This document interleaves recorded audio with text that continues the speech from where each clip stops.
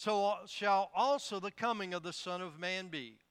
For as in the days that were before the flood, they were eating and drinking, marrying and given in marriage, until the day that Noah entered into the ark, and knew not until the flood came and took them all away. So shall also the coming of the Son of Man be. Father, we bow before you this morning. We thank you, Lord, for your goodness. We thank you, Lord, for Calvary. We thank you for the promise of heaven, Lord, as we learned this morning of a couple dear folks going on to be with the Lord.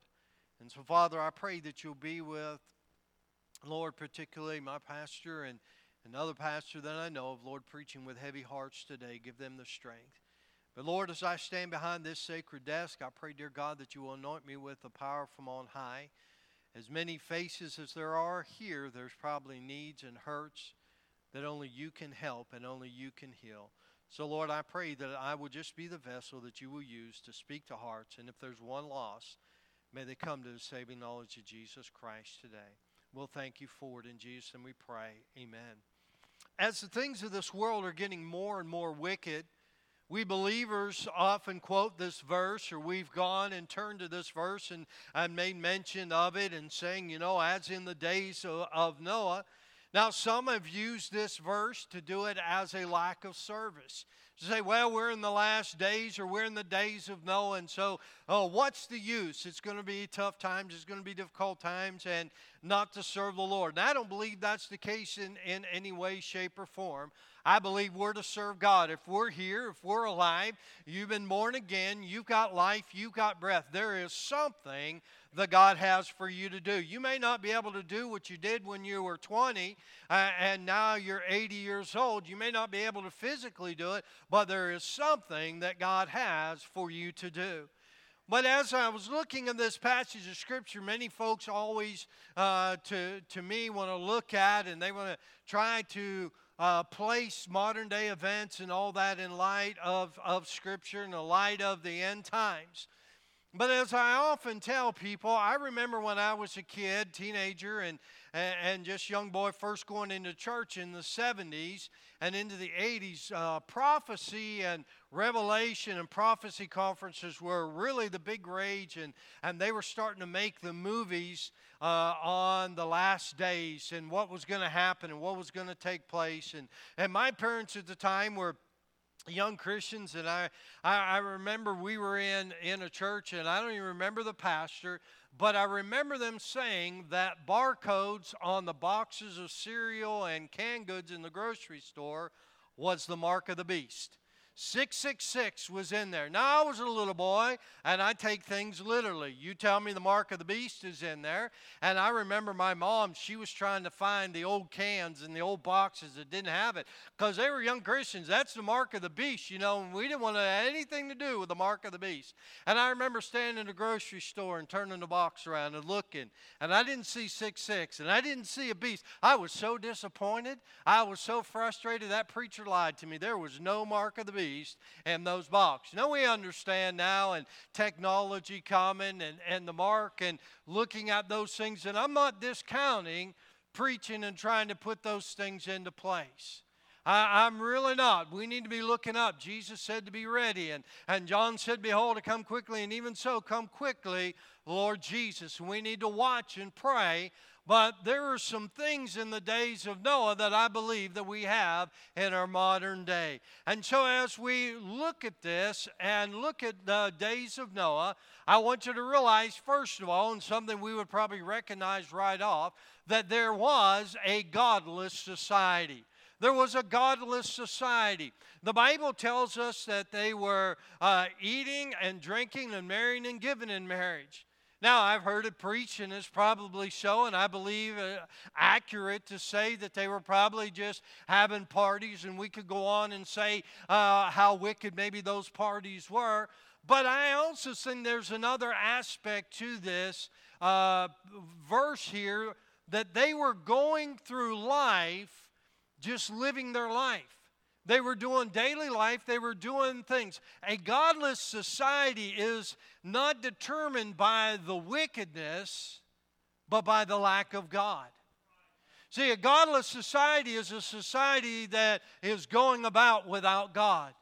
I believe that there are many Christians who would say that they're saved, they're born again, they're on their way to heaven. I wouldn't dispute that, wouldn't argue that. But many days they are practical atheists. And what I mean by that is you live your life, you live your day, and you've never consulted God about your day. You've never asked God whether you should take this job, whether you should do this. Your life could be completely explained as just a moral person living good. A godless society is a society that has no room for God. Now, I want to say, as we're looking at this, we know that when we find out about their thoughts in Genesis chapter number 6 and verse 5, that their thoughts in that were only evil continually, and they were wicked, and they were very vile, and that was the nature of the society. But I believe here in modern day America, we're living in that same society. As we look around, it seems to be increasing more and more and more. Those that have gray hair like me, and even more, as you've been around the block, you remember times when you went to church where you never heard of a security team. Those were the nursery workers keeping the kids in the nursery. That was a security team.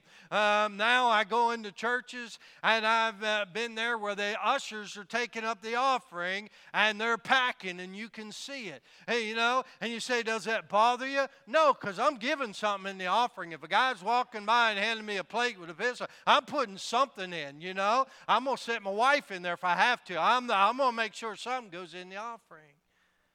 But we know that it's a godless society and living apart from God. We know what 2 Timothy tells us. If you don't, go read 2 Timothy 3, that listen also in the last days, perilous times shall come, and men lovers of their own selves, and unthankful and ungodly. We're looking at our society and see there's no value in life. We're willing to abort babies, and not only abort the babies, but now we celebrate it, and we praise it, and we shout it, and now we're discussing whether or not after that baby is born, whether if it's wanted or not, if it's all right to go ahead and murder that baby. And now we're wondering in society, and not just America, but you look around the world about those that are getting older, and well, they're not useless in society, so maybe we need to do something with them. Hey, that's a godless society. That's a society that doesn't understand that when God created man, He created man with a living soul. We are different than all the others of creation, all the animals. We're different. Why? We have an eternal living soul that's going to spend eternity somewhere. There was a godless society. But I want you to notice something else. There was the Word of God. There was a word from God. You see, Noah being warned of God, the Bible tells us in Genesis. We won't take time. You go back, read there in Genesis chapter 6. God came to Noah and He gave him a word. He told him, judgment is coming, and here is a plan of salvation. We'll look at that in a little bit. But this is what is going to happen, and here is the word. Noah didn't have the complete revelation of everything. He didn't have all 66 books of the Bible in a nice leather-bound Bible and book that we have today. He had a simple word from God. Judgment is coming, and you need to let folks know, and you need to do a work. There was a word from God. The problem is not what we don't know about the Bible. It is we don't do what we know. Most people know. That's why they get upset when you catch them in their sin, because they know it's wrong, because they read it in the Bible, and they want to get upset with you because you're convicting them by your presence, which is not you. It's the Holy Spirit. Hey, folks, we have a word from God. We have the Word of God for us and to live our lives. So we may be living in dark days, and we may be living in wicked days and perilous times, but we have the Word of God that is there to comfort and guide us and instruct us and help us through this present time. I don't know what your situation is. I don't know what you're going through. through, but I have a book that can help you through it. Why? Because it wasn't written by man. It was written by the Creator for us to help us to live in this earth. Oh, they in 2 Peter 3:5 says they were willingly ignorant of that by the word of God the heavens were of old. We have people that are looking at creation and are willingly want to be ignorant and throw off all evidence to believe their life and their lie and the way that they want to live.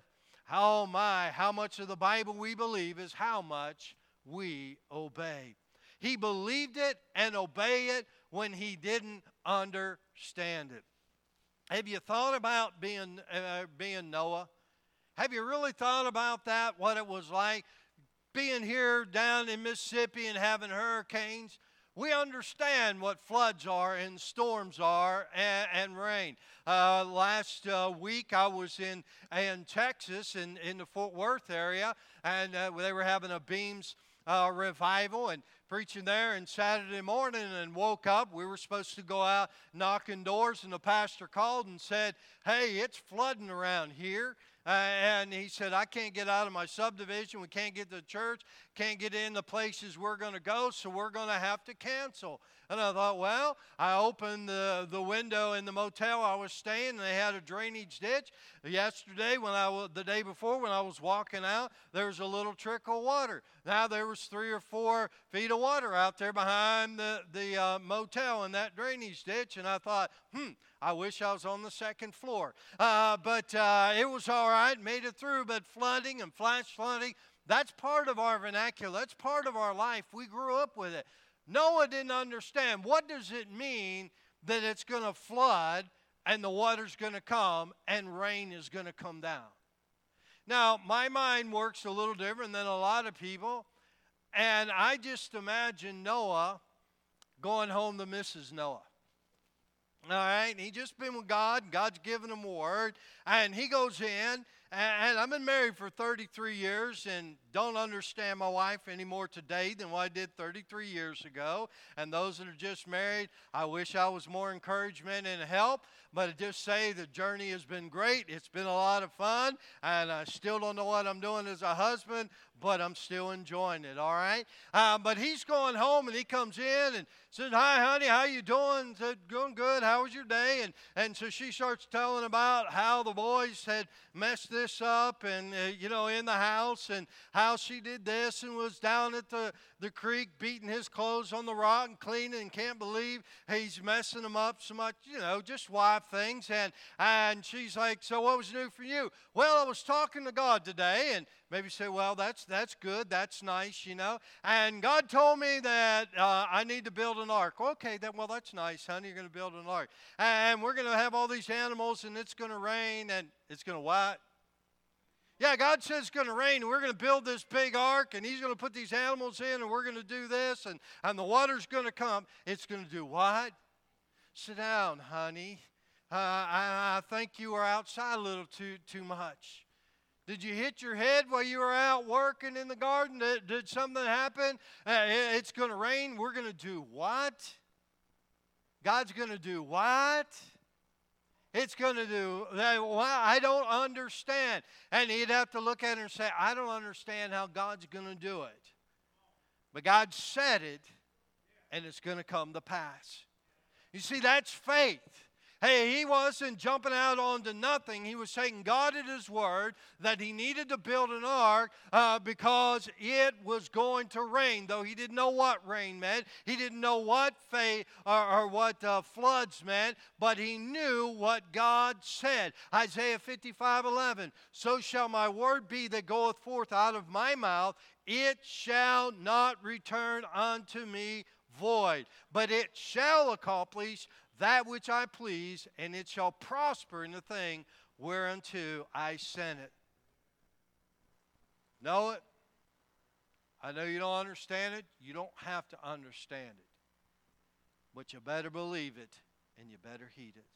So not only was there a godless society, and there was a word of God, but there was a man by faith. We've already alluded to it there as Noah. Hebrews 11:7 says, "By faith Noah, being warned of God of things not seen as yet. See, I have a Bible to back it up. He hadn't seen all that.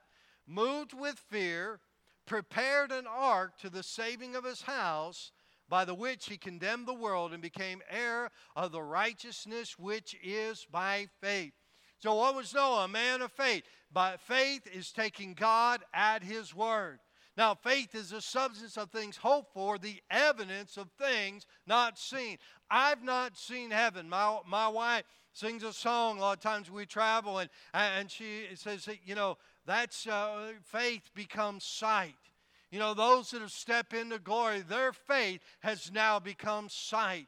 That one that they have longed to see, that place that they've desired to be, is no longer faith, it is now sight. Noah, being a man of faith, he took the word of God. Faith coming by hearing, and hearing by the word of God. You're not going to be a man or a woman of faith without the word of God. That word of God needs to be in you and stepping out, and God leading you and guiding you, and you stepping out because you have a word from God that God's going to do a work. Oh, he was just and perfect in a wicked generation. Genesis chapter 6 tells about him. Oh, Jesus asked, when the Son of Man cometh on the earth, shall he find faith? Many of us today, being blessed to be born in America and raised in homes where we don't have to worry about our next meal and where things are coming about. Hey, listen, we trust in those things instead of the faith that God will supply all our needs. There was a man of faith. He stepped out by faith. Number 4, there was a work to be done. He had to prepare an ark. There was physical and spiritual work that was going on. Noah, 2 Peter 2:5 tells us that he was a preacher of righteousness. So he's a hammering and he's a preaching. He's a building and he's a preaching. He's cutting down that wood and he's taking over and building this ark. And even though he was the nut of the community, you know who that is. You say, I don't know who it is. Well, that may be you. You may be the nut of the community. I don't know. I'm just asking. But anyways, they were just looking up. You can smile. I know you're starved to death. It's Fallback Sunday. Your stomach says it is 12:46. Your blood sugar is zilch. I understand. I get that. Now you say, I wasn't until you said something. Now I'm starved. I'm moving along. There was a work to do. It wasn't an easy work. It wasn't a popular work. It wasn't a work that anybody else was doing or anybody else could give him advice or help. It was a work that maybe his wife didn't understand and maybe his sons didn't understand at times. It was a work that I believe that probably some days he was tired and his family were tired, but it was a work that had to be done. Why? God said the floods are coming, the rains are coming. There needs to be a work, and if they are going to survive, they had to do the work. No modern tools, no cranes. No chainsaws, no mills, everything done by hand. When I think of Noah and his 3 sons, I see some strapping guys. I see some guys with some calluses on their hands and their bodies all toned. Why? Hey, they're working all day and they're building this ark. And he's a preaching and there's a building. As we said earlier, there is a work for you to do. Hey, listen, we don't have enough people that are doing the ministry and work of intercessory prayer. We need to be praying.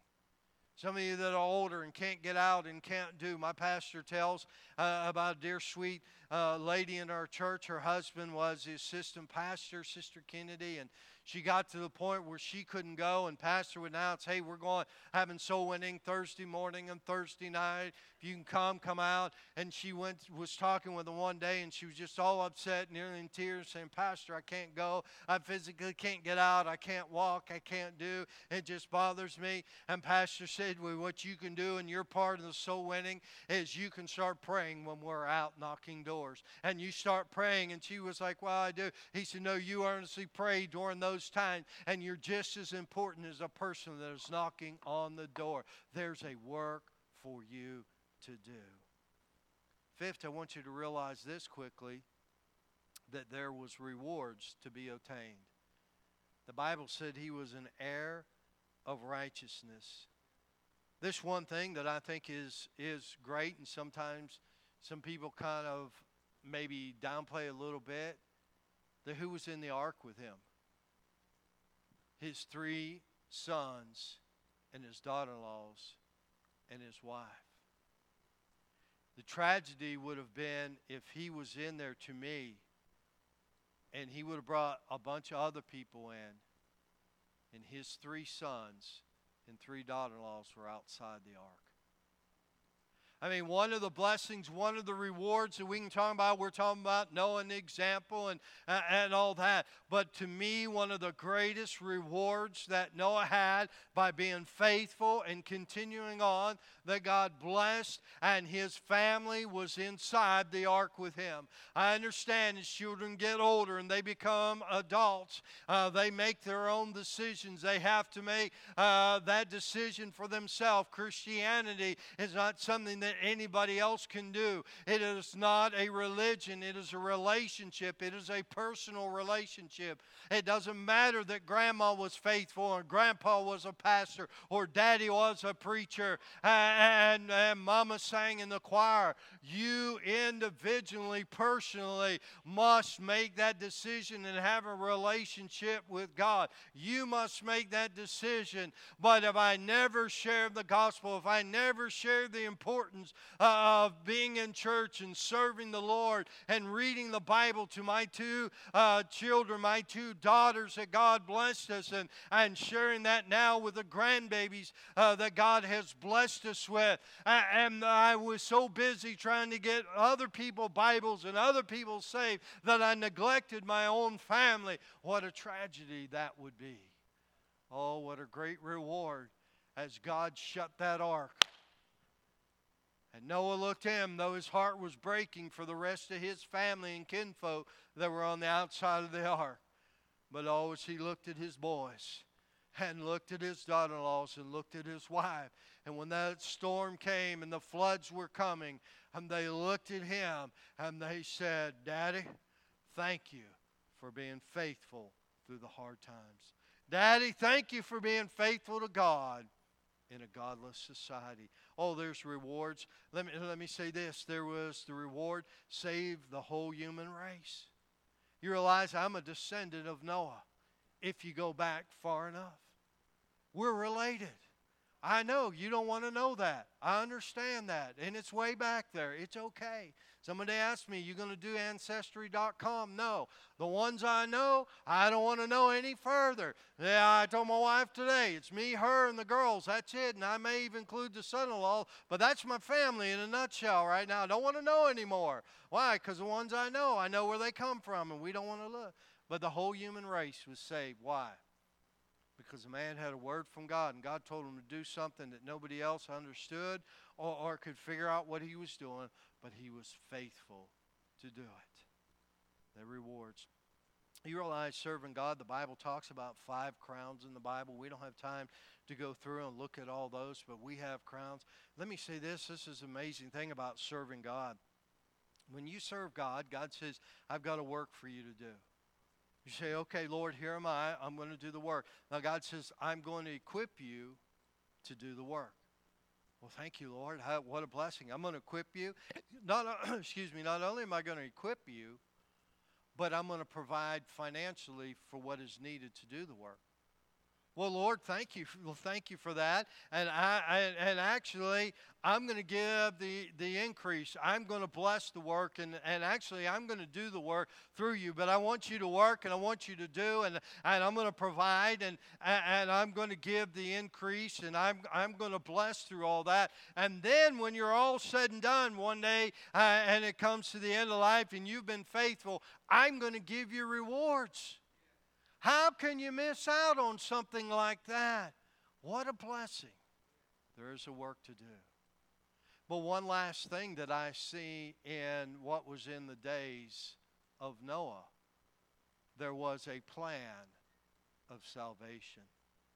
God has always provided a plan of salvation.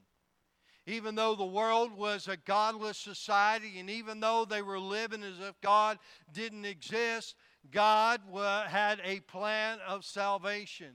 And Noah was a preacher of righteousness, and those people day by day. Can you imagine as that ark was being built? I don't know how many of you have had the privilege to go there in Kentucky and see the ark up there, the museum and things that they build. And man, if it's not exact, it's pretty good.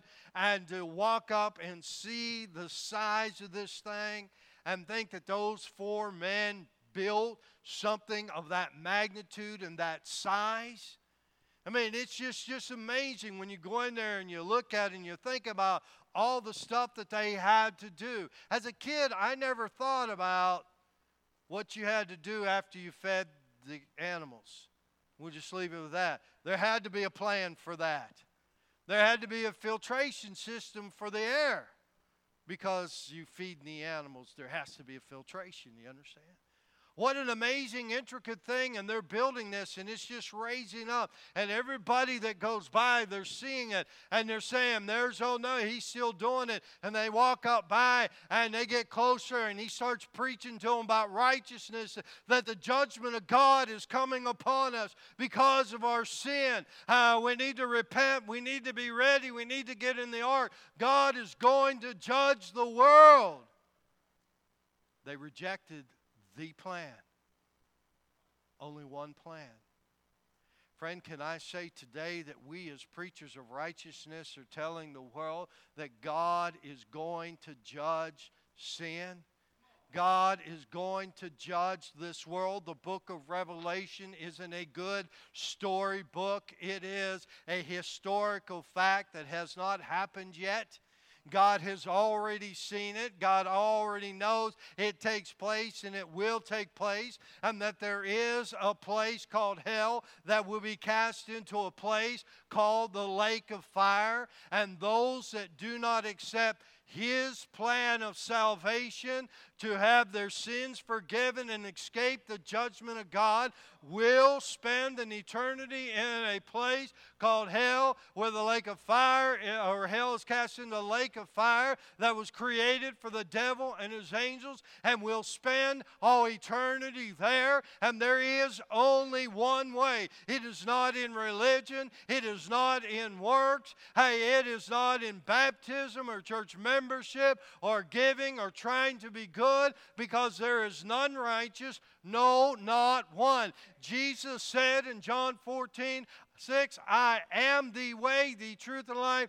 No man cometh unto the Father but by me. If you were going to escape the flood and the destruction of the worldwide flood there in the book of Genesis in Noah's day, there was only one way to escape it, and you had to be in that ark, a picture of Christ that was put and closed and sealed by God Almighty. And those of us that are saved, we are sealed by God Almighty and the Holy Spirit throughout all eternity. Folks, there's only one way. There is a plan of salvation. We're living in a godless world, and the only answer that has always been the answer is Jesus Christ.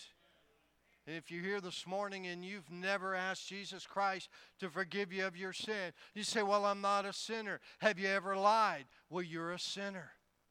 Hey, have you ever stolen? Have you ever done something wrong to somebody? We go through the 10 Commandments, but you sin because the Bible says you were born with a sinful nature. I have 3 precious granddaughters. I've shared it before, and they are wonderful. I have never taught them how to lie. Neither did their parents. They all know how to lie. They started in the crib, when they acted as if the world said there was a terrible monster eating them alive. And you went in there. They weren't hungry. Their diaper was clean. They just wanted held. They were lying that they were in distress. They're selfish. They want what they want when they want. Why? Because we're born with a sinful nature. And the only hope is found in Jesus Christ. So what was in the days of Noah? There was a godless society. There was a word from the Lord. There was a man of faith. There was a work to be done. There were rewards to be obtained. There was a plan of salvation. So are we living in the days of Noah? Could very well be. It's looking like it. I'm not going to debate or argue that. But I want to know this. First of all, have you gotten into the ark of Jesus? Have you accepted the plan of salvation? Second of all, are you a man or woman of faith? And are you working for the Lord? Stand with our heads bowed and our eyes closed. We're going to have a time of what we call an invitation. If you're here visiting and you say, I've never accepted Christ as my Savior, I don't understand all that, we're going to have a verse here in just a moment after I pray, a verse or two of an invitation hymn. And if God's speaking to you, invite you to come down. We're not going to embarrass you. We don't want to do that.